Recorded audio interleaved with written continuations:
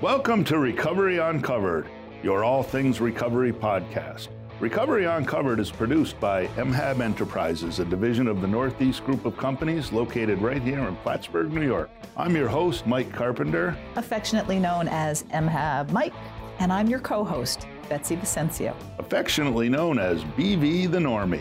We have one goal in these podcasts, and that's not to suck. Thanks for tuning in.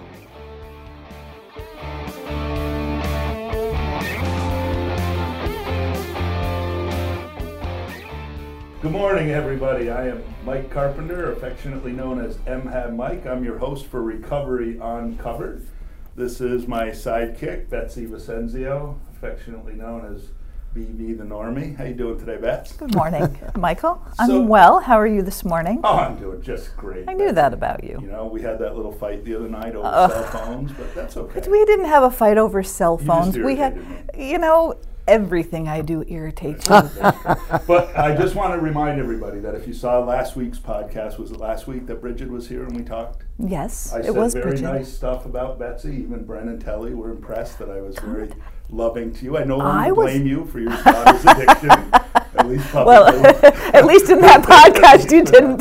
I appreciated that. Thank you. So we have an incredibly exciting podcast, I think, today that should hopefully bring to light some stuff that is a real problem in this society, and one of the things that we've been able to work through. Our guest today is Dave Stone, and Dave Stone is a dear friend of mine, and we've been friends for a lot of years, although we probably could have been friends a lot longer than what we've been. And some people may say because of race we weren't good friends early on. It wasn't that. It was really because of Dave's arrogance that I couldn't be his friend. And Dave will tell you when it's his chance to speak that because of Mike's arrogance I couldn't be friends. Wait, I need to ask a question because I believe that Well, let me Dave, finish my introduction. Oh, all right, you finished? Well, I wanted to table that there might be other things beside race and arrogance on the table, not the least of which that David might have some degree of education that you might be a little bit twisted up about. He has to compensate for that. Yes, he does. He absolutely does, Dave. My dear, you can see how much fun this is going to be. My dear friend Dave Stone is a solid member of the recovery community. I count on him for a lot of stuff and have for many years. And so thank you for coming today. And thank you for having me. I'm happy to be here. Good to see you two again. And you know, I know someone told you that the arrogance that you saw in me was really reflected in you. I think I got the whole finger pointing back at me. Yeah. You didn't invite me to your wedding. And I keep telling Lizzie, I'll get invited to the second. It would be the third wedding if he gets married again, just so we're all clear. You know, at some point you'll get over that resentment. I might. You know, you're on my list. You know, I'm doing the 4 steps, so you know. So, you know, I call you Stoney, so I mean, if I slip and don't call you David or Professor today, I usually call you Stoney anyway. I don't wear that mantle outside of campus. So. That's the name I like is Stoney. So, let's start by tell us a little bit about yourself, Dave, and how you got here and what recovery is kind of like and your journey to Northern New York. Okay, well, I have been here just a little over 15 years. We moved here in July of 2005. It'll be 16 years in July. And I've been in recovery for 35 years. And so I participate in 12-step programs and have been since the beginning of my sobriety. And so moved here and sought out, you know, the local, you know, recovery community. And it's been, all I can say is it's been tremendous. The ups and downs of life that I have been through in the 15 years I've been here, people in the recovery community have always been there. They've always delivered. I remember when I had cancer, I was in the hospital. People brought a meeting to the hospital, went down the hall and got Dutch. It was the last meeting the Dutch ever attended, you know. That's right. That's right. I was one. Yep, you were there. You were there, yes. Look at you. All about you, time, right? You know, there have been people brought 2 or 3 meetings to my house, you know. Yeah. I have felt, I mean, I felt welcomed, you know. I felt supported, encouraged. I've found the community just to be tremendous. It's, and that's, you know, when people in 12-step programs say, no matter where you are, you can find your family. No matter where you are, you can find your support group, and that's true. And it's in good shape here. So, I am married. I have 4 kids. The youngest one is in college at University of Colorado. He's in a physics program. I think this is a launch point for our talk. He's getting a PhD in physics. He's the smart one. Number one. He is a smart. That kid is. Really. He's really. I watched him and your dad. Yeah. You and I were there. Start talking, and we had to leave because we had to go get a dictionary. What the hell are they talking about? We had to go get a dictionary. That's what they were talking about.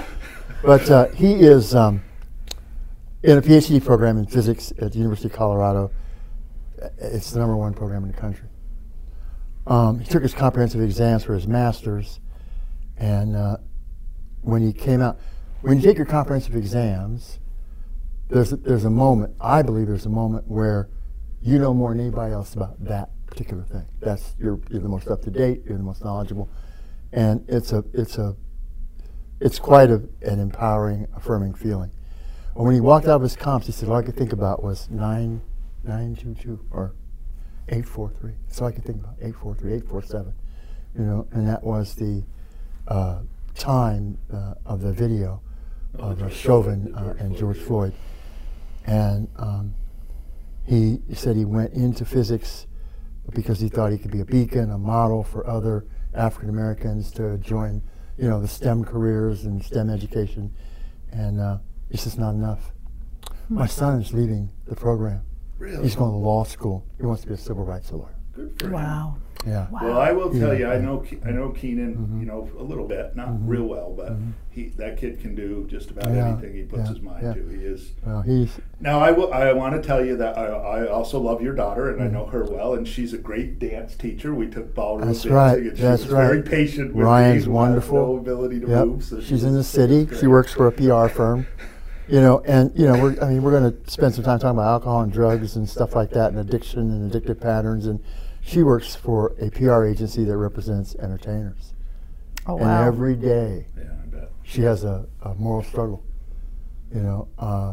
Having to, people in denial, people who see their golden goose, getting away from them and stuff like that, and trying to help them navigate those waters sanely, a client of theirs overdosed and died, and the mother is like, my son's not a drug addict. My son's not a drug addict, and Ryan has to try to figure out how to spin this and make it work. And she when she walks out of the office every day, obviously remote, but when she gets off work every day, she feels like she just needs to wash it off of her. It's got to feel So, dirty to yeah, have yeah, to have yeah, to yeah, craft yeah, craft a message that's so unauthentic to the people. Exactly. The situation pays no Exactly. honor Yeah. to Well, that's to part life. of the. You're exactly right, and that's part of the addictive stuff. There's a shame factor for a lot of people. And loved ones and people who are associated with addicts will twist the story, because they're ashamed, Sure. and they don't want to be embarrassed by it. One of the things that we try to do with this, and what I've tried to do, you've known me for years, is this whole stigma piece. This whole, I don't necessarily like being a poster child for recovery or any of that, because I think I wear a lot of other hats. I think I'm a lot of things.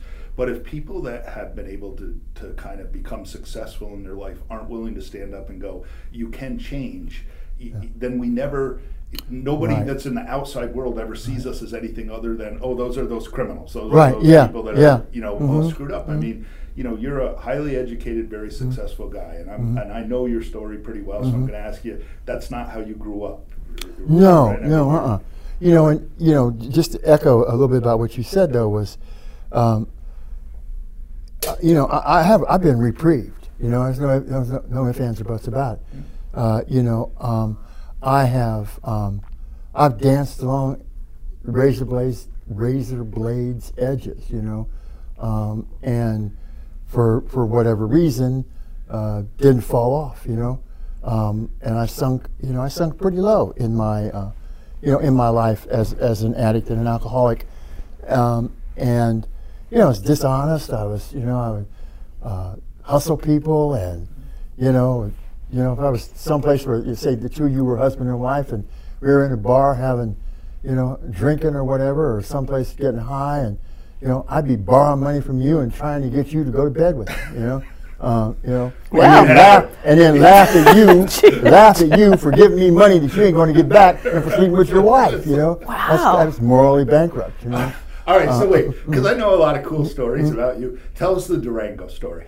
Oh, okay. Just tell me Durango, Colorado. I was in Durango, Colorado, and I was, I'm going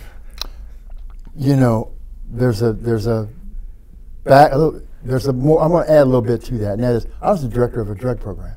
You were director of a drug program? I was an active addict.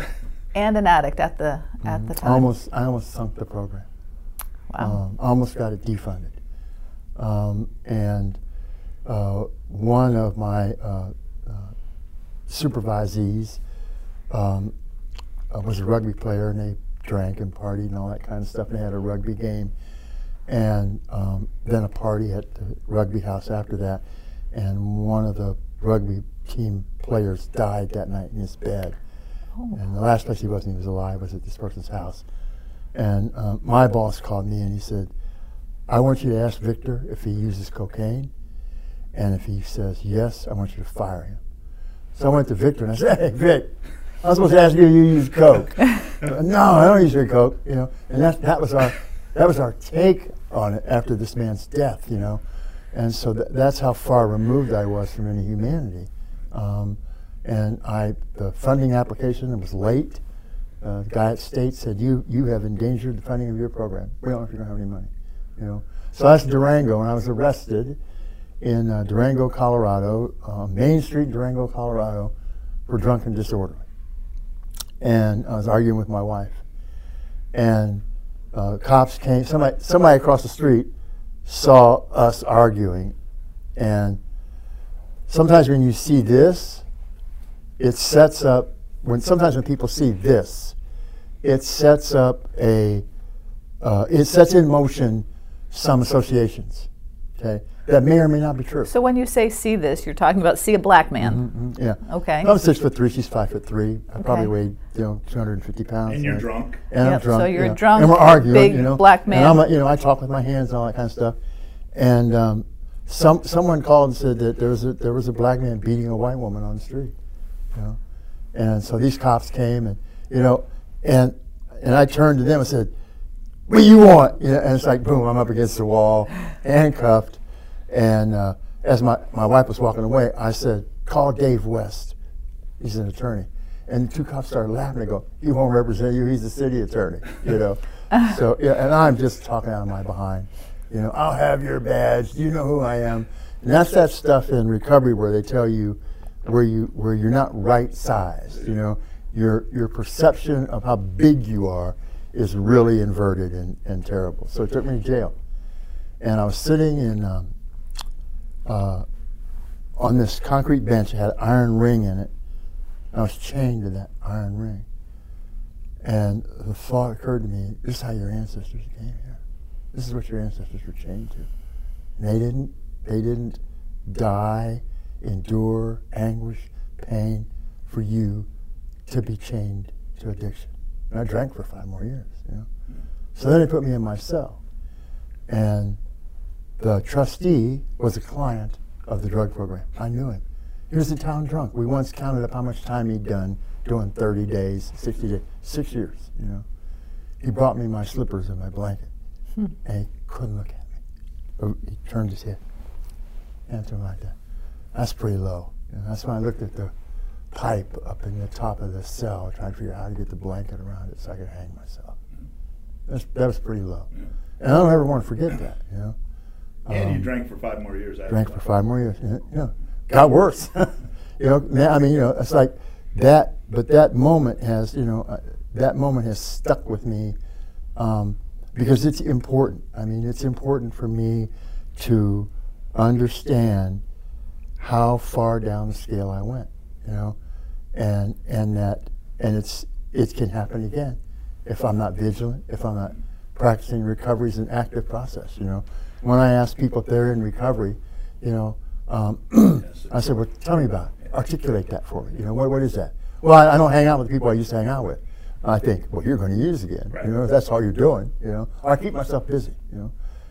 That's one of the best things you've ever told me over the years is when you ask people, well, what does recovery mean to you? You know, one of the things we did in our first or second podcast is we tried to, you know, put what the definition of being in recovery is. And SAMHSA has one and all that, and it really is more than just saying, oh, well, I don't get high anymore. Right. There's so much more. You know, when people like you and I stopped getting high, Dave, it was like, well, now what? Like, well, I still have all the problems. I still got all the trauma from being a child. I still got all the things that I've done wrong. I still got all the money I owe, all the people I screwed over. All that. Like, how do I deal with this? Really, now? Like, what you know, what am I supposed to do now?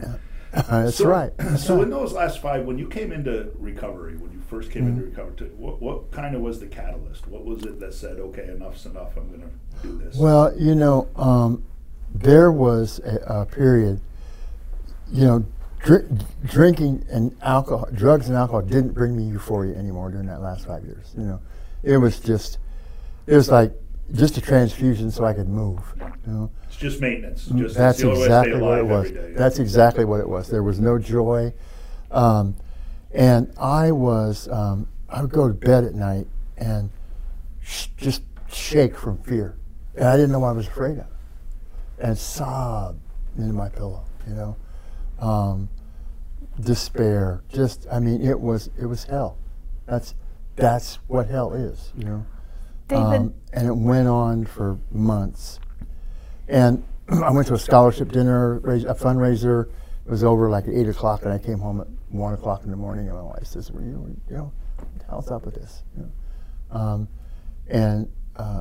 She went to work the next day. I got up, waited a few hours, and then sent a dozen roses. I spent a lot of money. I want you're going to hear something you're going to want to bleep out. But so I waited. You know, I called her, and I said, you know, you get your roses, and she said, I don't want your fucking roses. You know, so when you send a woman roses, and that's what she says, you know you're in the doghouse. Right? It's bad. And she said, I am worried about your drinking. And that was the moment that all this piled up stuff had been waiting for. You know, the despair, the fear, the loneliness, the isolation, the depression. I said, I think I have a drinking problem. You said that. You said that to her. Yeah. That was it. It went away. It's that moment of surrender. That and moment she said, "Get some help or get out." Yeah. You know? She said, "Get some help or get out." You know, and like a lot of people who go into recovery, we don't walk in the door going, "Here I am, help me get well." You know? I walk in the door to save my home. You know, I walked in the door so I didn't have to live on the street. Right. You know.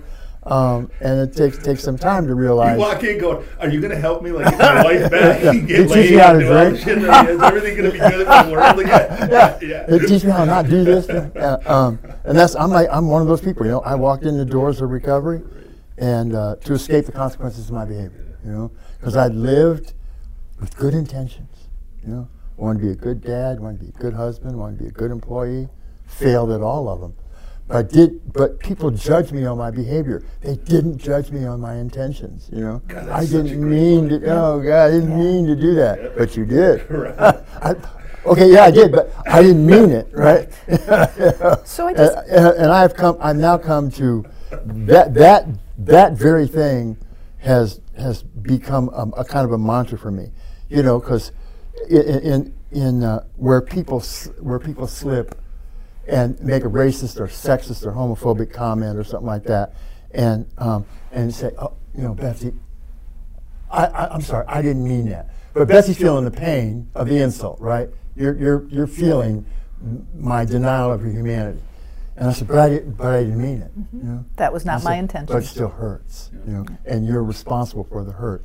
I need you to take some responsibility for that, rather than trying to dissociate yourself with it, you know, rather than trying to dissociate. Yeah. If I do that and you make me aware of it, I'm going to say, I'm really sorry. Thanks for making me aware of that. I won't do it again. Rather than, oh, no. That's not what I meant. You misunderstood. Yep. Now she has to defend it. Yep. Right? You know, Lizzie says often that I was judging myself by my intentions, but the world was judging me by my actions. And That's it is exactly such right. a clear delineation. Mm-hmm. Like I really was saying, but you can't hold me accountable. I didn't mean to do it. And That's right, well, yeah. Don't give a shit what you meant to do. That's you, right. You did it, and That's what exactly right. That's the price you got to pay for. You know, I have a woman that works with us, and it's funny you say that because I swear a lot. It's one of the things that I have, and so I was using the F word a lot, so, saying that word a lot, and she came into me and just in my office and just said, that word really offends me. Would you just stop doing it around me if you could? And I said, yes, I'm sorry, and I will really try. And over the last few years since she said that to me, a couple of times I've slipped up in anger or whatever, right. but I've tried really, really hard to not do that because she goes, it just offends me. Like to you, it's just a word, but to me, it offends me. That's right. And it's like, oh, okay, That's exactly I right. get that. I can. Well, I think that there's an intersection here that, race and addictions and whatnot, but there is an intersection here that I think you're touching on, and that is, when we are experiencing each other, okay? You're experiencing me from the entirety of your life. Everything that you've been through, everything you've experienced is right here, right now, and you're experiencing me that way. And I don't know those things, right? I don't know those things, and people don't know those things about me either. They just, But if you tell me how you are experiencing me, I was standing outside a women's bathroom one time talking with a male colleague. A woman walked out of the bathroom. We knew who she was, and she said, "Guys, it's really creepy. I feel creepy coming out of the bathroom and Two guys encountering hanging you." out here in front of the bathroom door. And I could have said, "Oh, no, Merle, you misunderstood. Right. I'm not a creep." I could have said that, which would have denied her experience, right? Right. And her experience is truth. But I said, thanks for the awareness. I really appreciate it. That was 25 years ago, and I have never stood outside a bathroom door, a women's bathroom door, since that time, because what I was doing made her provoked a feeling of unease in her. And I'm not a creep. I'm not creepy. So if I had said that, it would have completely dismissed what she'd gone through. And then she would have to defend it. And then she would get mad. And then I'm going to go, what are you so mad about? Why are you people mad all the time? Don't make them mad, David, before we go forward, and just because I'm excited to continue this conversation or looking forward to where this is going to go, from just a pure recovery standpoint, I just want to go back to that I'm just so captivated by that moment when you were in the jail cell and you had this real, I'm going to call it an awakening and an awareness. And even though that wasn't the moment with which you took your step into sobriety, it feels like it was the defining moment that changed your life, even though it took you 5 years. It was the seed, Right. It was without doubt, it was the seed. And I, when I was growing up, I grew up in a black neighborhood, and most of the people were poor, working poor. I mean, everybody worked, pretty much. I remember in the 7th grade, my social studies teacher was defining slums, and he said South Walnut Street's a slum. That's where I lived, and so there was this neighborhood, if you will, and there was drunkenness and addiction and domestic violence and murders and all that kind of stuff. But I didn't feel like that's where I lived. But there were some lessons, we might have been poor, but I didn't know it. We was 8. My parents owned their home. I mean, I was born in 1950. I don't know when my parents bought their house, but they owned it, And so some of those lessons that I learned was the worst thing you can be is an ignorant black person, because people didn't want you educated. It used to be against the law for you to learn to read and write and all this kind of stuff. And you are someone who can lose everything you have to the power, and there won't be a goddamn thing you can do about it. But if you have knowledge, nobody can take that away from you. No one can take knowledge away from you.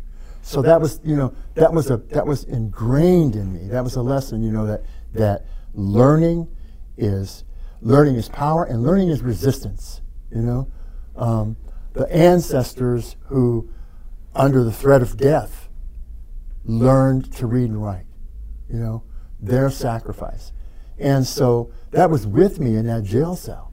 Is it that kind of self thing? Like if I learn, if I educate myself, and we're not talking about necessarily formal education. Right, if I just become, the more I understand, the more I'm able to take care of myself, and the less dependent I am on other people or other outside influences or other, if you want to just call it what it is, other white power or white privilege or whatever the case is. Yes, things like literacy. Literacy is the key that opens so many doors. And there's a play that I read, or a short story that I read, of an enslaved man who was a craftsman. And he built barns and houses and corrals, and so his owner would hire him out, and he'd be gone for 3, 4, 5 days, come back, bring the money, and he said to his owner, I think people are cheating you. I think you should teach me how to read and write, and do numbers, because then I'll know whether you're getting cheated or not. So his owner said, okay, tell him how to read and write and do numbers, right? And so all of a sudden, he's bringing home more money. He's bringing more money back to the plantation, and the plantation owner's thinking, that was really smart of me, and so he would be hired out. He'd be gone for 10 days, building the barn, right? So he got hired out, gone for 10 days, didn't come back, gone for 14 days, didn't come back, gone for 20 days, didn't come back, gone for 30 days. And so they start looking for him. And they come to this river crossing, maybe it's the Ohio River, you get to the other side, you got manumission. He said, you seen so-and-so and so-and-so and so?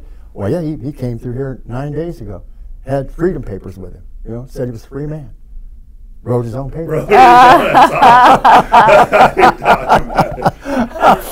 Hey, Dave, so let me just wrap up the personal stuff, because you have a few personal stories if you would share. One is that in early recovery, your first wife, I believe, got cancer. Yes. And that was tough for you, and I think you had a tough time, and you made it through, though, without using. Just talk to me exactly. about that. I think it's profound. It is profound, and I have, moments like that, so that give me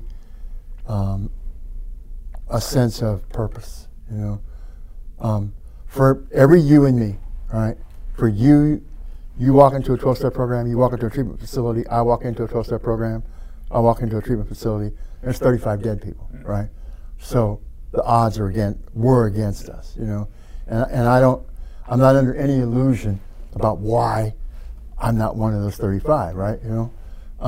And so the gift of recovery to me means you didn't die, and it wasn't for lack of trying. We spent years trying to kill. I never stuck a gun in my mouth. We spent years trying to kill just it's like I played Russian roulette, right, every day, for 20 years, and so I didn't die, not for the lack of trying, but I lived, and I don't think that I was responsible for that. I think there's a power greater than me, or there are powers greater than me. I don't care how you define it, that kept me from dying, and that was the purpose, and the purpose is I'm supposed to be here, and I'm supposed to be doing something about it, and I'm supposed to be the gift of recovery that I have, in order to keep my recovery healthy and well and fresh. I got to share it. I got to give it away, and so my wife told me to get some help or get out. That was in October of '85. I started going to 12-step meetings. I got a counselor, and then in November of '86, she found a lump in her breast. It turned out to be malignant, and for the next 2.5 years, it was chemotherapy, radiation, mastectomy, amputation of her right arm, and then 2.5 years later, it killed her. And we had 2 kids. We had 2 kids. One was almost 11 when she passed, and the other one was almost 6. And while I was grief-stricken, and heartbroken, and her mother was there, her father was there, her brother was there, our kids were there, and we were all just heartbroken about it, But I didn't despair. I didn't despair like I did in that jail cell, And that was the first time, really the first time in my life where I put someone else first. Addicts and alcoholics don't do that, I put someone else first, and every need was met between the recovery community and our fellowship of Unitarian Fellowship of Athens, Ohio. There was she had to go to radiation 35 miles away, 30 straight business days of radiation, and someone from our church took her every day. Wow. And every day at 6 o'clock, either the church or the recovery community, every day at 6 o'clock, there was a meal at my front door.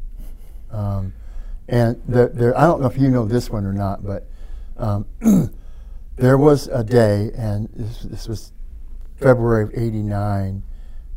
They were done, they sent her home, said, we can't do anything else for you. Go home, make her comfortable. And my mother-in-law was there, my father-in-law was there, my brother-in-law was there, and my 2 kids were there. And I got into this headspace where I thought they all had a one-word vocabulary, and it was David, David, David, David. And the walls started closing in on me. And I said, this is what I said. I said, God, if one more person says my name, I'm going to go crazy. And the doorbell rang. I mean, just like that, doorbell rang. I went to the doorbell. It was my sponsor. I said, I'm going to the store. When I get back, you got to give me something. I left. I came back. I said, and I didn't even tell him what was going on. I said, you got to give me something. You have to give me something now. And he said, this too shall pass. And when it passes, she's going to be gone, and you're still going to be here. And it went away. I got an essay called God Rings the Doorbell. I did know that story. So as we progress here and talk about the whole racial part, which is a lot of what we want to talk about. In those days when there were 30 people bringing you meals and stuff, I'm making the assumption that some of those people were white, some of those people were black. Absolutely, yeah. And I absolutely. think that's one of the things that you and I have always talked about, that in the rooms of recovery, for some reason, this whole idea of racial divide just falls by the wayside. And you have some great stories. And one of the best talks you and I ever had, we were sitting at your kitchen table, and you said something to me about, I never met a Republican that I liked until I got to know you. And I think I said something kind of off the cuff that I'm not sure I ever met a black person that I liked until I got to know you.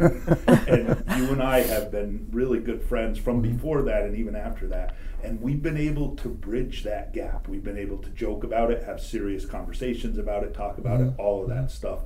And I don't know necessarily why that is. And so I'm interested on your perspective as to why that is. Yeah, that's a great question, Mike. And the same sponsor, okay?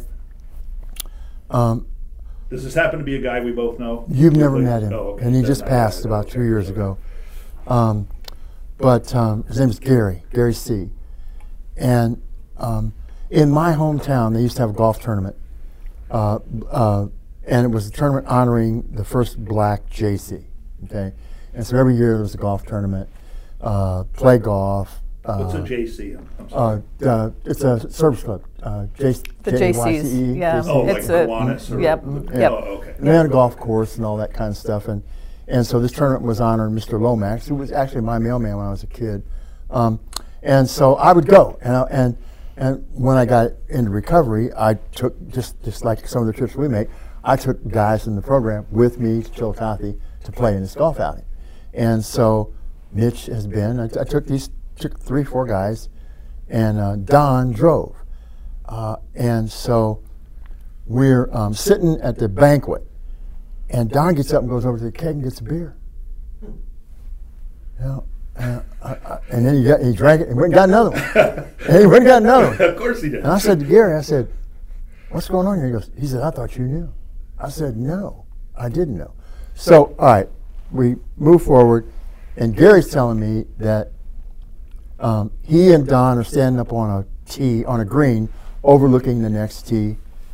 And Don says to Gary, "You ever seen this many niggers?" You know? And Gary told me that, and I came out of my chair. You know, I said, "Are you kidding me?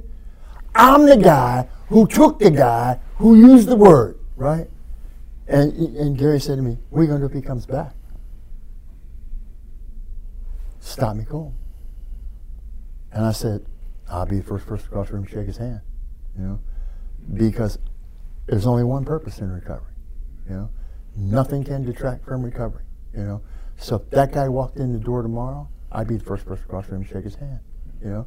Nothing gets in the way of that. I don't care what it is, you know. For me, you know, that doesn't mean that we don't have people in the rooms, you know, who might be bigoted or biased or whatever, or intolerant. But in my recovery, I will not conduct myself in a way that turns somebody away. You know, if you're in the rooms, I'm gonna put my hand out to you. You know, no matter what you've done. You know.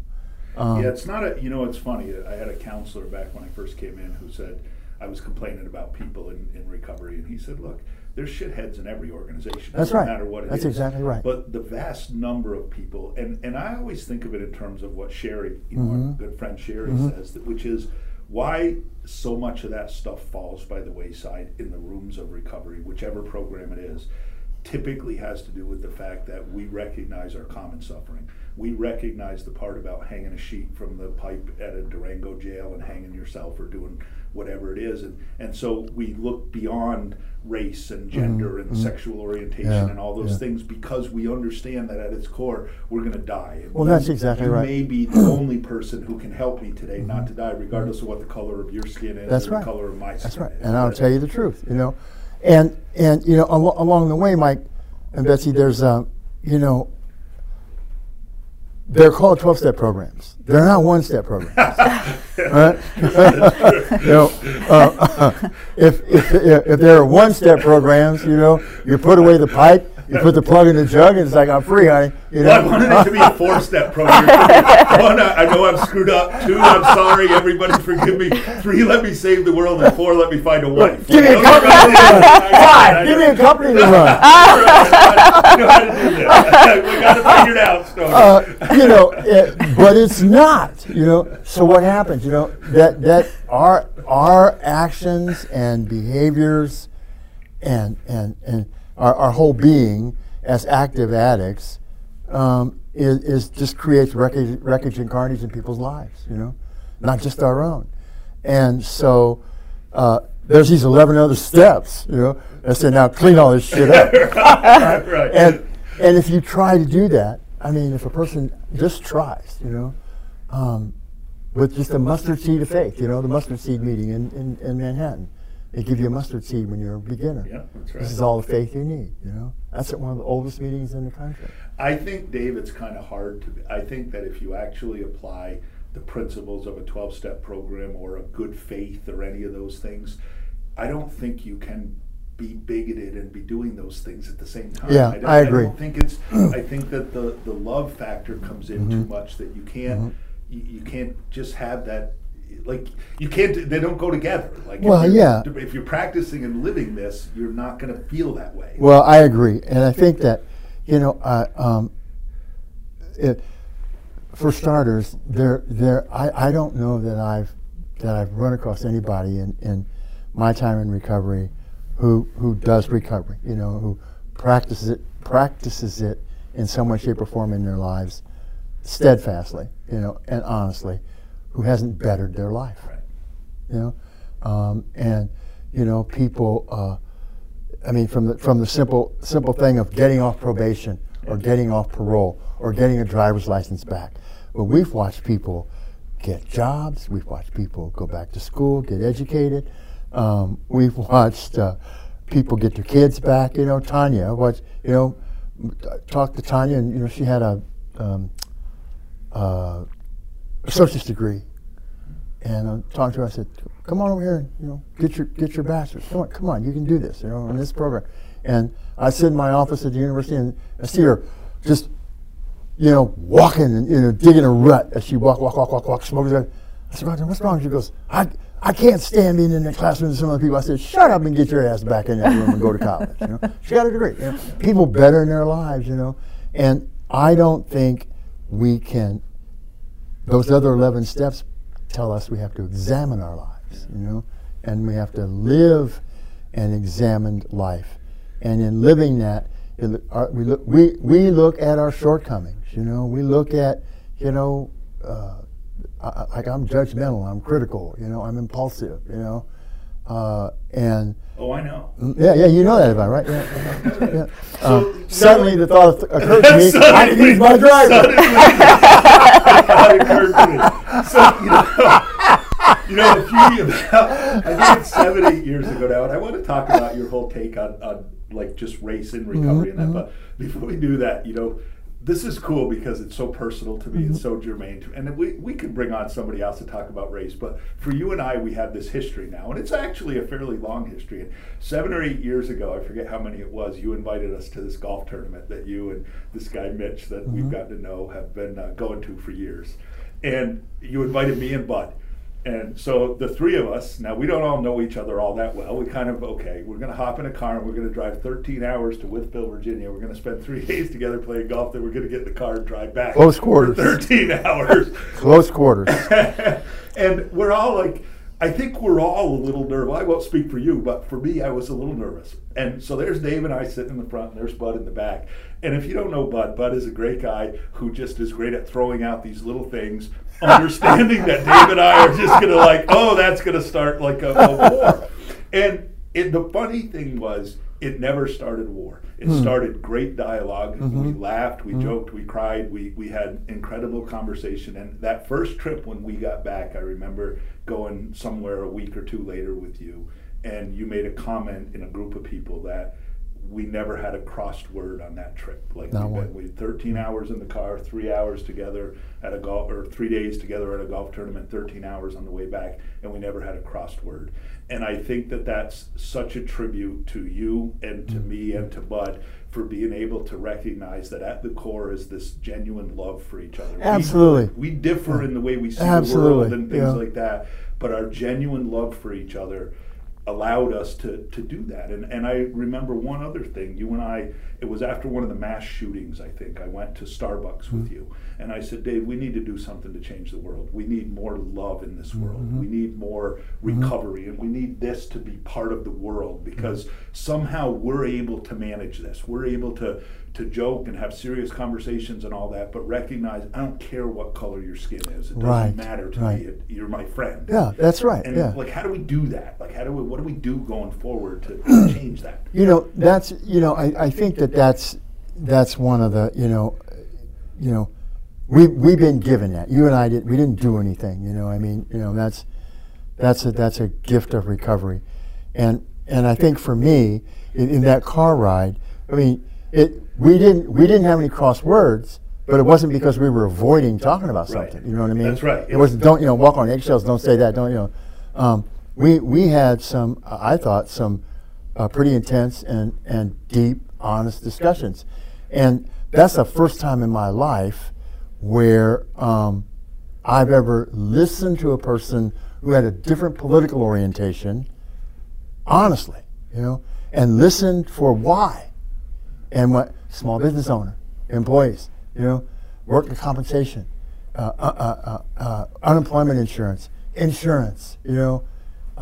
listening to that and understanding that, that your politics are associated with your well-being, and the well-being of your business, and that there's a lot of stuff that you have to look out for and pay attention to that I had never thought about, right? Likewise, me as an educator and a mental health counselor, my politics are also shaped by that, you know. And so my politics, as it relates to my career and stuff like that, are more career-wise and treatment-wise and services-wise. We do better when there are Democratic administrations in Congress, okay?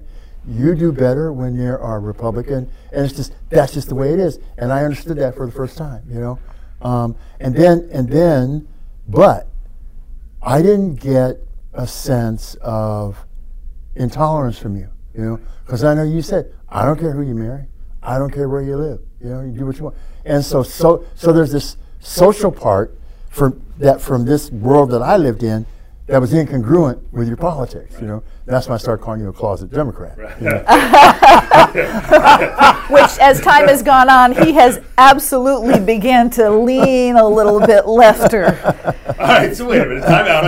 But I need to make I did rebuttals have one other thing I wanted to say there, and that was it's the importance of the recovery program. Yeah. You know, it's the importance of the 12-step program. That is elevated above all else. And I remember saying to you, you cannot say anything that's going to make me not love you. Right. You can't. And why? Not because you're some great, you know, tremendous. No, you're just a drunk and a drug addict like me.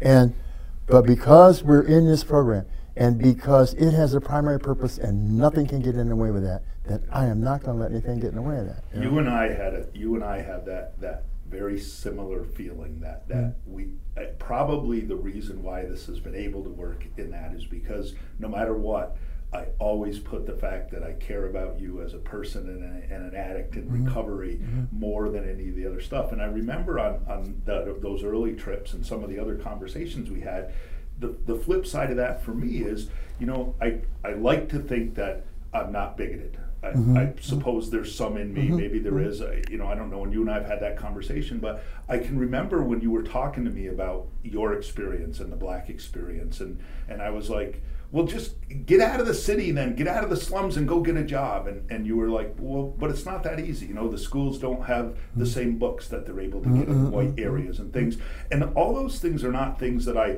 think I didn't believe. I just didn't think about them because they weren't my experience. I was like, I don't, like, you know, I was looking at it going, well, just quit being lazy and go do something. Yeah, right. Yeah, you were exactly. able to say to me, no, it's not necessarily that. And I think the point is when we get to a place where we continue to paint with this broad brush, that's when we're not listening to each other. And I think for whatever reason, you and I were able to, and have been able to for a lot of years, to listen to each other. Well, you know, you're hitting on something that's, okay, so we go back to the thing, your experience, my experience. You know, we have these experiences. Now, there was a time in my life, okay, where I lived in Tallahassee, Florida, and we smoked pot every day. Every day. You know, I didn't miss a day for 2 years. And we grew it, and it was good, right? But there was a time in this group of people where we, in our experience, this is like 1974, 73, we really believed that everybody smoked pot. Right. You know?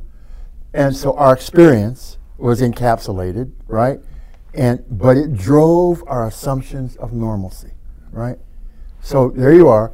Your experience is encapsulated. Well, go get a job. You know, we make assumptions of normalcy based upon our own experience, and when we take those assumptions of normalcy across an intersection to someone who's different, it doesn't apply. You know, like your kid. I have an adopted child, right? And so he's in an elementary school classroom, and they're doing a family tree, and they get worksheets on a family tree, and just do your family. And my son says, I don't know this. I'm adopted, or just do it anyway. See, assumptions of normalcy, right? You're an elementary school kid, and you're in a classroom, and your parents are divorced, right? And the teachers, you know, they bring in somebody to talk about Banana Splits. And Banana Splits is the program for children from broken homes. So you're like 8, right? And you got a mom and a dad, and the divorce has been amicable, and your dad's house is over there, your mom's house is over here. You go back and forth. You have 2 Christmases, you have 2 homes, 2 birthdays. You think life's pretty good, and somebody's telling you you're from a broken home, and you got to try to conceptualize that. My home. What does that mean? What's broke? My home's not broken. Assumptions of normalcy. Yeah. Well, you know, that's that. I had the same thing the epiphany for me that was similar to that whole pot smoking story was weddings. You know, I remember the first wedding I went to when I was in recovery, and my idea of a wedding is just a big drunk fest. Everybody gets loaded, women are stripping out on the floor, people are going home with it. Like, that's my assessment That's of the bridesmaid, the groom, or the groom, you know. Then I go to this wedding, and I recognize that there's only 2 out of 20 tables with really drunk people. The rest of the people are relatively normal, just eating dinner, having a good time, talking. And I'm like, what's wrong with this wedding? Like, I'm thinking, like, this is a fucked up wedding, not that this is the right way. Because my perception was every wedding I ever went to, I was with the people who all got drunk. So I figured that was just what happened at every wedding. Like, everybody just got drunk. That was what I kind of thought. So can I'm sitting here and there's a couple of things that I'm very quiet. I know. Well, you know, Betsy's deep. every She's time really David deep. talks, for me, it's kind of, I don't know, it kind of fills my soul because it's so it's just so profound. I don't and feel your and it's soul when thoughtful. Oh my God. you fill my freaking tolerance level up to here. Yes, David, let me make it about. But it's just so, I think it's just so thoughtful. And it just touches me in just these really deep places and makes me think. So I hear these stories about a connection in recovery that has allowed you both to come to a place and a new level of understanding and acceptance of race, of differences, and so the question I think that kind of lives in me at this point is, what is foundational to your processes that would then allow our country to hear from, to be able to navigate racial recovery? You know, Betsy, I think that's a. I mean, if I had the answer to that one, I'd be on television right now. Right. Well, you're going to be on television, but but not quite. Oprah. Listen, we're gonna be Oprah someday. But you know, I think there's 2 pieces to that for me, and what I think we don't have as a country, as a people. And it actually intersects here in Plattsburgh, and this may be some kind of romanticized stuff by me, but I don't care. But one of the founders of the 12-Step program was stationed here in Plattsburgh at the outbreak of World War I. And out there on the parade grounds where my kid played soccer and we'd go to the gym and all that. This person's footprints are out there, right? And this is also a big time area on the Underground Railroad. Mm-hmm. And Sojourner Truth, Harriet Tubman, John Brown, all abolitionists and people who ferried people. If you could get to Vermont or Quebec, nobody can make you go back. If you got caught in New York, if you were an escaped enslaved person and you got caught in New York, if it's a fugitive slave state, they could send you back. But if you got to Vermont or Quebec, you're free. My son and I, my youngest and I, reenacted a crossing of the lake on the Weatherwax, which was a boat that ferried people from here to Vermont. And so, how close did their footsteps come? How close did the founders' footsteps come to the people on the Underground Railroad? And what was essential in both of those? Well, I think that the abolitionists at the core, Harriet Tubman was a Christian. Abolitionists for the most part were spiritual, religious people, and at the core of their belief system about freedom was that it was moral. Mm-hmm. It was a moral issue, and therefore it was a spiritual issue. And at the core of recovery for me and many people, it's a spiritual issue. It's a living spirituality in a way that helps me walk upright and put my feet in front of one another and think about how I affect people and whatnot. And I think that's what they share in common, and that's why I owe so much to those who went before me. And that intersects here in Plattsburgh, New York. I sat in a church in a meeting one time on a Sunday night and realized I had read earlier in the day in the paper about the Underground Railroad and churches in and around Plattsburgh. And I was sitting in a church that was on the Underground Railroad that had a false altar, and they'd hide people in there and stuff like that, and sitting there seeking my freedom, right? It's just it's a powerful image for me, and so I think that you're asking me what's at the core. What do we not have? I just don't think we have this, and I'm not talking about religion. I just don't think we have a sense of spirituality that promotes us caring more for each other. Do you think that it might be a lack of, and I don't know how to phrase this, common spirituality? So your spirituality may be founded in some may be God, some may be Jesus Christ. Exactly. Or spirituality for some people in recovery have nothing to do with actual religion. It's a foundational sense of. I think you're right, and I would say spirituality is simple as I'm beholden to you. Before you answer that, I think that what you're saying, we did one of our early podcasts. We talked about this, and we talked about the whole. As soon as the kind of word God or Christian or Jesus Christ or any of those things comes out, the hair on the back of everybody's neck stands up. And I think the point that you're making, and you and I agree on this, is that you don't need to have this rigid religious thing. Not that there's anything wrong with it. If you want to go to church and do that, that's fine. That's fine. You don't need to have that to be a spiritual. That's exactly right. Living a spiritual life, and I think that's a lot of the place where people get hung up on it, is they have to put a label on it. There has to be a label for me. I'm not spiritual if I don't have a label to That's it. right. I don't belong to this thing, then I don't have a label. But some of the stuff that you talked about, and I love the way that you phrase it, it really does come down to those simple things. And first off, you have to remember that the beauty of what we have that you don't share is that our common suffering, that desperation place that we got to, that you can't recreate in your mind because you didn't get there, is what allows us to put all the other petty, I shouldn't call them petty, but all the other prejudices aside, because we recognize what the end result can be if we don't do that.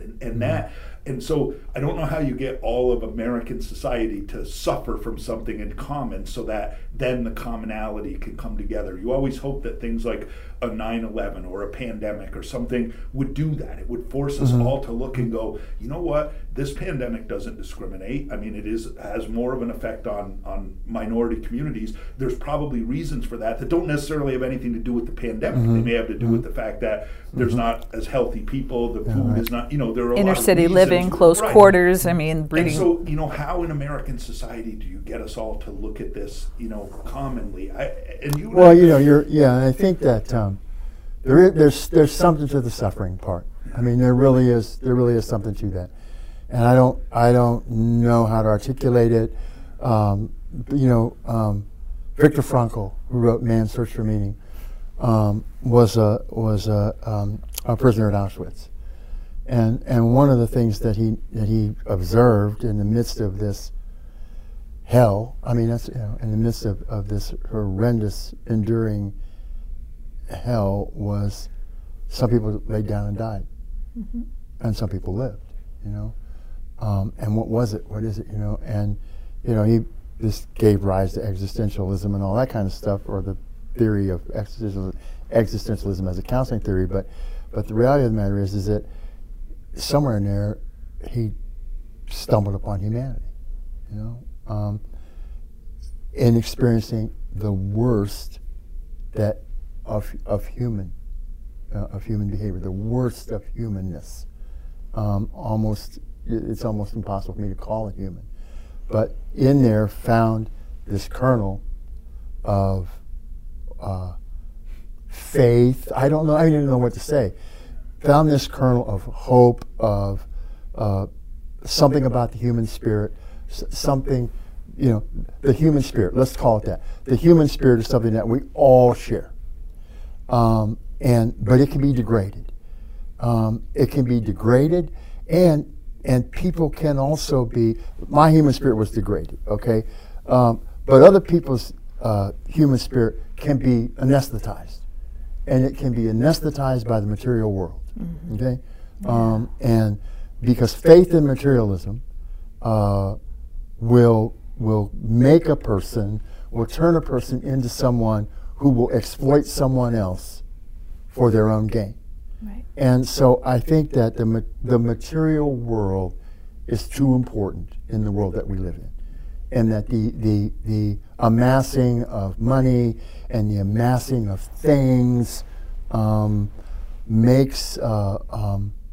elevates material above humanness and the spiritual. And I think that we're way tipped. And everybody wants a nice place to live. Everybody deserves to have transportation to work. You know, everybody deserves the American dream. I mean, it's there, right? But when the dream is a driven fantasy, then we get gluttony. And you know, instead of one decent vehicle, I got 4, and they all cost $400,000. Instead of one nice home, I've got one here, I've got one in Hilton Head, I've got one in LA, I've got one in El Baja, and I've got one in Cabo. You know, and I think that hurts us tremendously. And you know, satisfaction, and I think that when a person is addicted to the material world, there's no satisfaction and fulfillment. You know, you cannot find satisfaction and fulfillment in the material. And you can never, you know, when you get addicted to the material world, it's always about you chasing what other people have. Yep. And so no matter who it is, like I can amass more than Dave Stone has, so then I need to look for the next person who has more, so that I can get more than them. So until you get to the absolute top, you're never satisfied with what you have. And then you say, you're right, and if you got more than me, and I'm in that trail, I envy what you got. Envy's a sin. Envy's a deadly sin, right? So I'm going to get what you got. And then when I got more than everybody else, I'm going to say, I want what God's got. You know what, Lizzie makes a great comment about this, talking about that some of the greatest things that we've ever done in our marriage, and some of the greatest things that you and I have done, didn't really cost any money or very little money. Like, it's not, you know, it is cool to have money. It's cool to be able to get on a plane and go to the Caribbean and have a nice week long. I mean, all of those things are nice, but they don't provide me the internal joy that I get out of doing this, which doesn't, like, this is just a dialogue. This doesn't cost anything. And what you have in the bank, what you have materially, assets, don't come close to the wealth that you have 100%. In your life, in the relationships. And that's the thing about the existential piece, and that is that it's the relationship, and it's the relationships where authenticity runs the show. You know? So there is this piece, and I apologize, David, but you know, I continue. So you know, trying to solve the world's problems here. I'm sitting here, kind of amidst two men in recovery that share this common suffering that allow Two really great men. Well, one really amazing man and one arrogant one, and one and have Mike. And you know, feeling like I'm not in the cool kids club because I don't have the common suffering that gives you this bond and this connection that I think has been incredibly healing on a bigger level. Which is okay. I mean, I'm okay because I'm still kind of I'm like an honorary member of at least being in the spirit of that. Oh, Betsy, I got to tell you something though. I'm sorry for interrupting you. But okay. I have to tell you this. I don't agree with you, and you know that you don't share that because I remember the first time I ever met you. And I'm standing there. I meet you. Mike introduces me to you, and I'm standing there. I'm going, oh my God, this woman is fully present. She is so fully present. Knocked me over. You know? Now, in another time in my life, I would have interpreted that differently. You know, I would have interpreted. You would that. thought I was hitting on you or something. Baby, right. You were just saying you were all just waiting for you to say when and where. But in recovery, and that's one of the things that recovery has taught me. You know, I actually now know what it means to love women. Okay, because it used to mean having sex with them. That's not love, right? Right. And I can love men, and I used to be afraid, you know. But now I don't have to be afraid. But I thought, I could see you. I could see your aura. I could see your spirit, you know.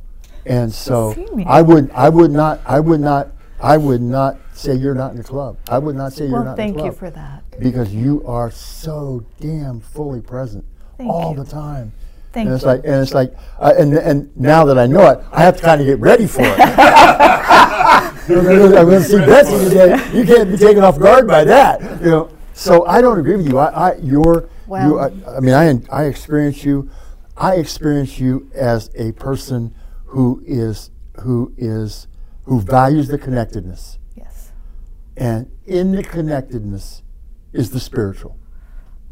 And that's what makes you one of us. I think, I think that you're right about that, and I think that we joke with you and all that, and even in our company where we have so many people that are in recovery, a lot of people who are not in recovery are like, this isn't cool because I'm not one of the cool kids, like I don't get it. And I think the point of that is that, first off, I don't think Dave or I would ever wish the suffering that we went through on anybody to have to get this. The goal is, what do you do to not have to go through the suffering but still be able to get it? And on some level, you do. Like and what is addiction? Part of addiction is about not wanting to be present, right? Not wanting to be present. So here we are, not anesthetized anymore, living an examined life, trying to be present, and here's a person who's fully present. I had a brother. Now, my parents had 6 kids. 5 of us lived to adulthood. All 5 of us are addicts and alcoholics. There are 4 of us left. The one who passed away, my brother Harold, was an alcoholic, and he would not have been able to stay in a room with you. Really? With your presence. It would have driven him from the room. He couldn't take it. He could not take it. And I don't know. I don't know what the threat was to his psychological, infrastructure or whatever, but he couldn't stand that, And so I find, so here's the deal then, as a recovering person and as a black man, and so here you are and fully present, and you're going to interact with me and experience me, and you're going to allow me to show you who I am, rather than you deciding who I am based upon what you see. Right. It's just critical. And I've in this program, of recovery, I've seen bigoted people stop being bigoted. I saw a man stand up in a meeting. This man he was in a meeting, sitting next to my friend Mark M. And Mark M's a gay man. And this man came to this meeting for months and months and months and months and months. And he stood up in a meeting and said to Mark, "You make it really hard for me to be homophobic." I love that. That's a gift. I love that. That is a gift. I love that. It is one of the things that I've always really loved about having you as my friend, is that we have been able to joke about that. Like, I can joke with you about race, and it doesn't. Like, we're okay doing it. Like, that's right. There's a great deal of humor in our lives, and I think that's probably because there's not venom to it. It's not it's done in a, like, we know how we. Well, you're right. We can joke about it. And we do joke about it. And you just made me realize, in my recovery, I have never told any of the jokes that I told when I was drinking. Right. Not any of them. It's different. It's really different. It's really. Yeah. So it certainly seems to me like somewhere amidst your recovery, you've gone to this place of commonality. You've reduced and I love this term, say the word for me. Anesthetized. Anesthetized, which is, I think, a condition that much of society probably suffers from, and what recovery has done has allowed this connection, which then allows you to be able to have the most challenging conversations that don't land or sit poorly and wrong, and somewhere in that, I think that Rochelle Gregory, when she was here with us, she talked about how even people who have had adverse childhood experiences, ACEs scores, and then therefore have suffered this trauma, the ones we have to figure out how we build a resistance or resilience. And it certainly begins to feel like me that somewhere in the rooms of recovery, whatever your recovery program, there's this resilience that seems to kind of kind of generate, and it's generated what I think is a racial healing for Yeah. both of you in your relationship, and there's got to be something in that. Yeah, and that's the Gotta part, be you know, something in that's that. like, they're not one-step programs, right, you know? And I think that, you know, and not that we don't have intolerant people, you know, not that we don't have people who never get past some of that stuff. And, you know, all I can do is try not to be a part of it and try not to make a contribution to it, and given the opportunity to call it out and spell that out to someone. What, you know, and so, yeah, I don't want to paint a picture that we don't have any of that, you know. That's not true, you know. And these golf outings that you know, we've been on, and Mitch is you know, was a man that I met the day I came into the rooms, and I've known him for 35 years. And we go to these golf outings, and you know, driving from Ohio to North Carolina, South Carolina, and you know, driving past a golf course in South Carolina, he says, maybe we should try to stop and play there. And I said, I don't think we can play there, you know. And you know, he goes, what?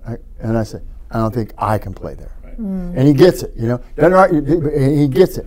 And then, you know, we get down to the golf outing, these other recovering men, and Mitch is telling me that, you know, 4 or 5 straight holes, this guy hits a golf ball and goes, isn't that just like hitting a you-know-what in the ass? And does it 3 or 4 times. And Mitch finally says to him, dude, my sponsors are black, man. I really need you to stop that.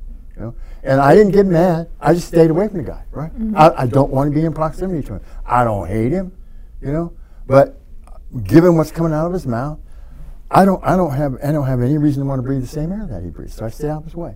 So the next year, we go back down, right? This guy's on the host committee, you know, and we walk up to the table at the golf course.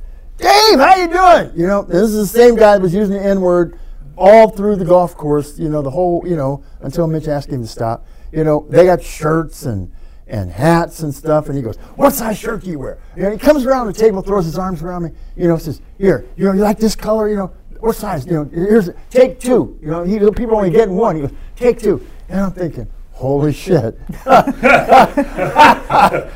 think I'll get 3. And the man is transformed, you know. Do you think it was because of the, you know, that awareness that he had? I think it's because of something that he did in his program. I think some work that he did. I think that Dave's right, and the part that I agree and disagree with you, I guess, is I don't think it's possible to be living the program the way that it's outlined that we live and to still remain bigoted long term. Like, those people that are bigoted have been living in a one-step program, not in the... That's right, yes. You know, for those of us that have That's been true. at work, That's true. You get to this place where that stuff falls from you. Yeah. So, hey Dave, as we get close to wrapping up here, I think we would be remiss to not talk about one of my favorite women in the world, who is your wife, who is, you know, hugely probably responsible for a lot of where you are, what kind of human being you are. And Jean Ann is obviously a white woman. You're married to a white woman. What has that been like, just in a kind of a nutshell? Well, you know, okay, yeah, and I think that the first thought that comes to mind is that we work at not allowing the world and its some of its warped perceptions define who we are. You know, I'm not going to become who you think I am. You know, as a matter of fact, I'm going to work really hard to show you something different. And so that's us. That's who we are. And you know, my partner Jean Ann is she's a passionate pursuer of social justice. She fights every day for equity for people. She has a black son, you know, who, you know, and watching that tape, you know, the trial that's going on now, but watching that tape, she could imagine that was her son, you know. And so, and white women who are parents of black kids are invisible. You know, they don't get thought about in that, you know. And that's a powerful, powerful message of her pain, right? Around this. And, you know, we have we've had a very good life. 27 years. We'll be 28 years in May, and we have 4 kids, blended family. We have 4 kids. They're all great. You've met them all, and we have a good life. And turmoil and stuff from when we figure out that somebody, it doesn't take long to figure out that somebody doesn't approve, right? You know, I'm not inviting you back, right? I mean, I've been 15 years in Plattsburgh, okay, 15 years in Plattsburgh, and we're gatherers. We bring, you know, we gather people together in our home, you know, and my home is a refuge. My home is a harbor. And if you got any of that stuff in you, and I figure it out, you're not coming back. There's 15 years, probably 4 people been in my house. I've never invited back. And I'm not mad at them, but you don't belong here. You don't belong in this, you know. And so we build, I think our life is built on having like-minded people, having people committed to justice and fairness and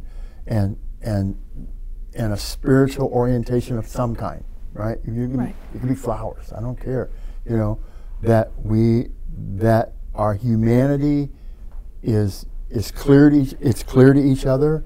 I can see yours, you can see mine. I don't deny you yours, you don't deny me mine.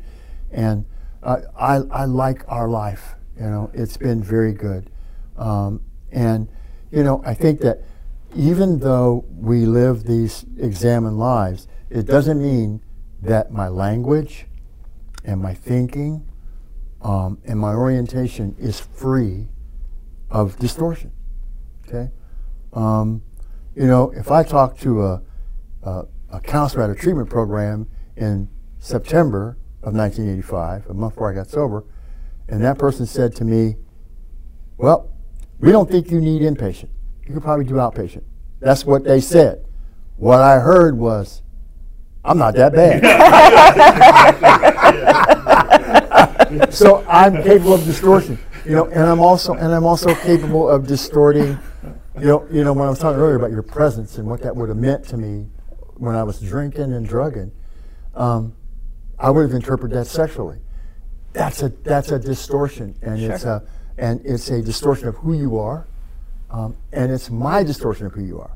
So it doesn't mean that that's all, that hasn't all gone away, right? I have to work on that every day. And so when someone tells me, you know, I have students. I'm 70 years old. I'm raised on the binary model, right? Male, female, right? My students are telling me, you know, binary is arbitrary. It's, you know, it's stratified. You know, it's continuum. And so I say, oh, thank you. You know, thank you for teaching me that. And now, if I make an example or something like that, and I use the binary, would you remind me that it's not binary? Because I need your help. You know, I need your help to broaden my awareness, right? And I'll ask for that, and I'll thank you for it when you do it. You know, so it's work. That work didn't stop. You know, I've been doing that all my life, and you know, and I get transgendered students, right? You know, and I go, oh God, I'm getting ready to say something to the student. The student has raised their hand, right? And I'm going to respond to them. And I'm a binary guy. He, she. Which one is it? He, she? You know, I've stopped and asked, can you tell me your pronouns again? I'm really trying to learn this. Can you tell me what your pronouns are? Right. I just want to affirm who you are, right? You have had enough of people refusing to affirm who you are, people trying to convert you from who you are, and I don't want to be a part of that. I want that to be repugnant to me. So tell me your pronouns again. Hey, Dave, you know, I'm glad that you brought, I think that's great. You know, you obviously are, if we're thinking about it in terms of tolerance or rigidity or whatever, I would credit you with being more tolerant or less rigid than me. But it's nice to hear you say that. And you know what's great about that, or what's great about open conversations like this? I'm not that far along in that piece. Like where you're at in that piece, I'm not that far along. I still get annoyed by the whole, use the right pronoun and stuff. And I'm sure at some point it'll come around for me. But you're right, that it takes, we don't just, society's not just going to switch in an instant. We're not all of a sudden going to wake up one day and say, oh, no, there's no longer bigots, that everything is equal. And it doesn't work like that. It takes time, and we all have to be willing to work at it. And I think the reason why this works is because we've been willing to say, we're going to work at this. Yes, we're not exactly. going to go with our jaded view and say, this is the way it's going to be. I could envision, a teacher. I'm a teacher. I could envision that moment. What is the pronoun? LGBTQIA. Did they add another letter this week? And catch me up.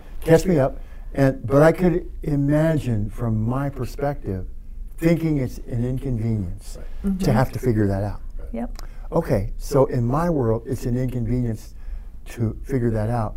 But in that person's world, it's not an inconvenience. It's their identity. It's just simply an it's just who they are. And so, and I think that what's really important in this is that we in recovery, our friendship would end in a heartbeat. If you said to me, "You got to go to treatment," it would end in a heartbeat. We would jettison this friendship if it meant saving the other person's life, because we ain't friends. We always got to remember that. In the end, we ain't friends. We're in a boat that was sinking. We were dying, and that will always come first. At least that's my thinking. When I told my wife when I was dating her and getting serious about her, I said, I got to say, you'll never be first in my life. Lizzie and I have Lizzie's in recovery, obviously. We have the same kind of thing, and it's not that I wouldn't love you or any of those things, but I can't be in a relationship with somebody that's active in addiction, and I can't be friends with people. Not that I can't be friendly with them, I still do that. Exactly. They're not going to be in my circle. That's right. Yeah. Hey, Dave, this. I'd rather lose the friendship than the friend. Yeah, I just. So for me, I just want. I wrap up my kind of circle back to all of this, and I guess my aha that has come from this conversation is what recovery has brought to the both of you in terms of this race and recovery modeling that I think has bigger implications if it can grow beyond the rooms of recovery. One is the desire to be aware of others outside of you, just the desire, and the desire to be introspective, to look both inwardly at yourself and their healing, as well as being able to see other people and where they are in their world. And I think that the recovery programs have brought you that awareness, and I would just love to find that magic, whatever it is, to give people the right to have to give them that gift of introspection and self-awareness, as well as the desire to want to see others. You know where that comes from, though? That a lot of that comes from the idea that when you have that moment of clarity, like you had and I had, and all the people that we know and our friends with have had, the moment of clarity is that, oh shit, I got to stop drinking and using, or it's going to kill me. But it's also that, Jesus, maybe the way that I lived all along hasn't been right. Like maybe the way that I've seen the world, like there has to be that acknowledgement that maybe everything I've thought about the world is not necessarily right. Might not be true. I should re-examine it. Yeah. Well, and it's that desire to want to look at it. This is so interesting, and I would love to come back, because I had some notes and whatnot. We didn't get to some of the nuances and stuff about race and addiction, so I'd love to come back. But Betsy, we're there's many people, myself included, early recovery. You know, you get a year, all that kind of stuff, and going to meetings, and just life is really good, and this stuff really works, and like this would work. We should take this out there. And founder of Alcoholics Anonymous, Bill Wilson, wanted to do that, right? Wanted to sell it, right? Bottle it up to sell it, and those members at that time had dinner with John D. Rockefeller, and Bill Wilson's like, he's going to give us money. 4 floors, detox, treatment, education, college, craftsmanship. We're going to put neon up, and this is why I think there's a spiritual component to this. So they have this dinner, and John D. Rockefeller says, "You got a really good thing here. I'm going to give you $500. If I gave you more than that, you would fight." Mm-hmm. Money, property, and prestige divert people. And so it's like, and then Mike, back in the day, we couldn't get our egos in the same bar, right? And now we can get our egos in the same room. We can get our egos in the same car. In a car for 13 hours. Right. Driving to Virginia. And we ain't going to get no closer than that. With Trevor's ego. Oh my that's a miracle, right? Lucky you got a sunroof. And if I'm still an alcoholic, right? I'm still a man. I'm still heterosexual. I'm still middle class. So I have trappings with that, right? Well, I'm still an alcoholic, which means I'm capable of alcoholic thought, right? And if I'm capable of alcoholic thought, that means that, like, if I went out and started converting people, become evangelical, and do you know that we could probably sit here and talk for 3 hours about this, but I will tell you, and then we're going to wrap up, and I want to tell you 2 things. First off, that one of the things that we did with MHAB, which is what this is, and the place that we did, and which you helped me with when we were in the early days, it was one of my fears, was that, if I start doing this and I start, reading my own press clippings and people start saying how wonderful I am, like, that's not good for me. Like, I don't need help from people telling me how wonderful I am. That's my right. ego is perfectly capable of taking me off in left field. And I'm fortunate that I have people like you and Lizzie and Dave and people that in my life who remind me that, oh, it's really cool what you did, but it doesn't make you special. Like, that's great. Like, good for you. Keep doing it, but it doesn't Keep make up the you good job. something special. And I think the other point, Dave, is I would love to have you come back. I was thinking about it before you mentioned it, and I think that we should put this on as maybe a twice a year thing where we come and we talk, we get an update on where we are with racial divide and things, because I think it's just interesting, and I think that we have a unique ability, Dave, to be able to maybe let some people know that there are ways that you can get over whatever your feelings were. And I think that you brought up something that was so important, that it wasn't only about whatever prejudices I might have had before. You had those same kinds of things. So it's not a one-way street. Absolutely. It's like, and when we can just sit and talk about it, we can get to a place where we can have like conversation and friendship and stuff. And I think as I wrap this up, what I would say to people who watch this is, I'm trying to think of what can we say to somebody who struggles with racism or struggles with bigotry on any level. How do you get over it? And my advice, and I'd be interested in maybe a quick thought from you, is, my advice would be find somebody who's dramatically different from you and ask them to go have a cup of coffee or dinner and just talk to them like a human being. Like, just find somebody who doesn't agree with everything you say, who's a little bit different, and say, let's go out and have a cup of coffee and have a conversation, because I think that's how it starts. Well, and yes, and I think and how do I develop this awareness? And I think that's exact. I used to say to people, when was the last time somebody sat at your dinner table who's different from you? Right. Invite somebody who's different. If a person came to your door and they were in a wheelchair, how would they get in? Just things that we don't think about, right? That I have the privilege of not thinking about. I don't worry walking across the parking lot at 10 o'clock at night on your campus after I teach a class. You would, right? Sure. And so, I didn't think about that because I have the privilege of not thinking about it. I'm like 60 times less likely to be attacked by someone in a dark parking lot than you are, right? So, for me to think about that and go, all right, so let's make sure that when we adjourn, that no one goes to the parking lot alone, right? You go in groups, right? And that's conveying an understanding, as opposed to, look, we got campus cops. This is a safe campus. Don't worry about it. Work it out. You're just being paranoid. Yep. See, but you said what? I think probably if I can put this in lay kind of non-recovery terms, people can work at lessening their biases and prejudices and stereotypes and distortions of others by being with people who are different and talking about getting to something that you have in common. What do you have in common that's important?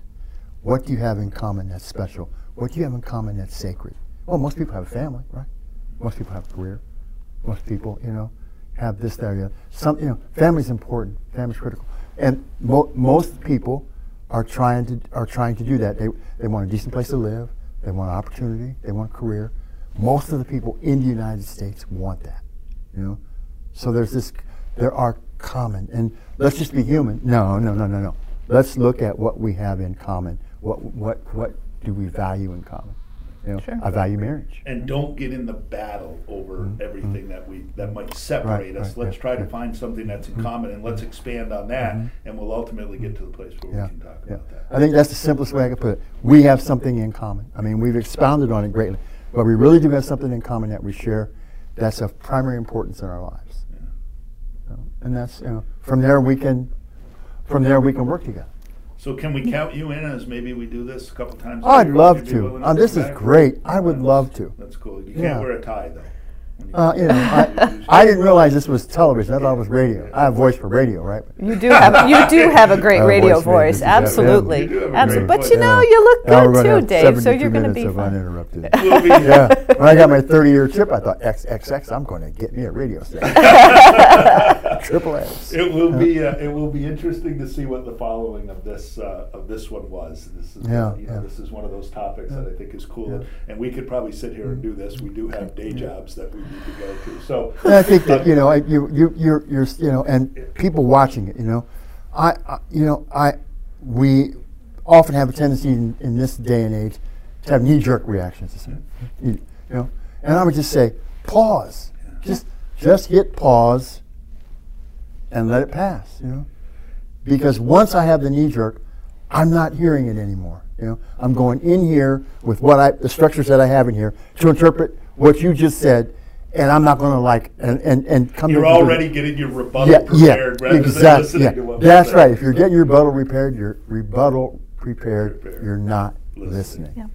So thanks a bunch for coming. Thank you. Do you have anything you want to add in closing, Miss Vicenzio? Oh, look at you, so formal. No, I don't. I think this has been a wonderful conversation. I love watching the two of you spar. That's always fun for me too. But really, I like the depth of the conversation that I feel like we always have, David. When I get a moment to spend with you, and really, I think that this has been just an incredibly healthy conversation. I know it's been for me, but I suspect for our listeners, it's going to be too. I think you're right. And to me, I mean, 3 people. I mean, there's 5 people in the room, but ostensibly 3 people, and we have transformed one another in this hour and a half or whatever. We transform. That's a spiritual experience. Sure is. I'm better. I'm enhanced through this experience. Thank you. Well, we enjoy doing this, and again, thank you for coming. It's cool. I'm enjoying myself. I love you like a brother. I love you like a brother. You are my man. We're going to spend 13 hours in the car. We've had a lot of fun. You're not smoking, right? No. Well, no. You guys. Well, oh yeah. But Chris in the new car. Because had we been, I think I've said several times, had the conversations that we had in the car. Had we been in a bar, we would have been in the parking lot. We'd have been in a fist fight. Absolutely. Before we got to Keys. Absolutely. 15 miles. Throw down, motherfucker. Hey, wait. Don't get up. Don't get up. So, hey, don't forget your shirt. I'm just going to wrap this up. You see the sweatshirt today, and I wore this is one of our designs that you can get on MHAB Marketplace. MHAB Marketplace. Recovery is an inside job. Don't use, don't die. That's one of the, how do you become an old timer? That's right. Don't drink, don't use, don't die. Don't use, don't die. Don't die. So we use that regularly. go and visit the MHAB website. There's blogs on there. There's other podcasts. You can certainly buy something if you want to, but you're not obligated. And we appreciate everybody for coming and listening to us. I think this was great conversation. I'm excited to see it. And I'm excited to have you come back, and we'll dive into this more in depth. And I will tell you, Dave, you know what? You and I probably don't have the power to change the world, but to be able to sit here and have this kind of dialogue, maybe somebody out there who lives in the same world that you or I do can recognize that it can be different, and you can have a different. Well, yeah, I mean, somebody can look at this, black man. This is like the Mod Squad. You remember the Mod Squad? A black, a white, and a woman. Rick, Clarence Williams III, and Peggy Lipton, who married Quincy Jones. The Mod Squad. But I mean, look at what happened. I didn't call you a name. You didn't call me a name. Yeah. Wait! I gotta shut down. We're done. Sorry. I want to keep going. It's like a marathon. 13 hours of being part of this. I'm excited about it. So really, thanks again for coming, and we'll be back with some more of this in the future, and it's great stuff, and I'm proud to call you a friend and a brother. You're my man. Yeah. So thanks for coming. We'll see you All next right. week. Very good. COVID out.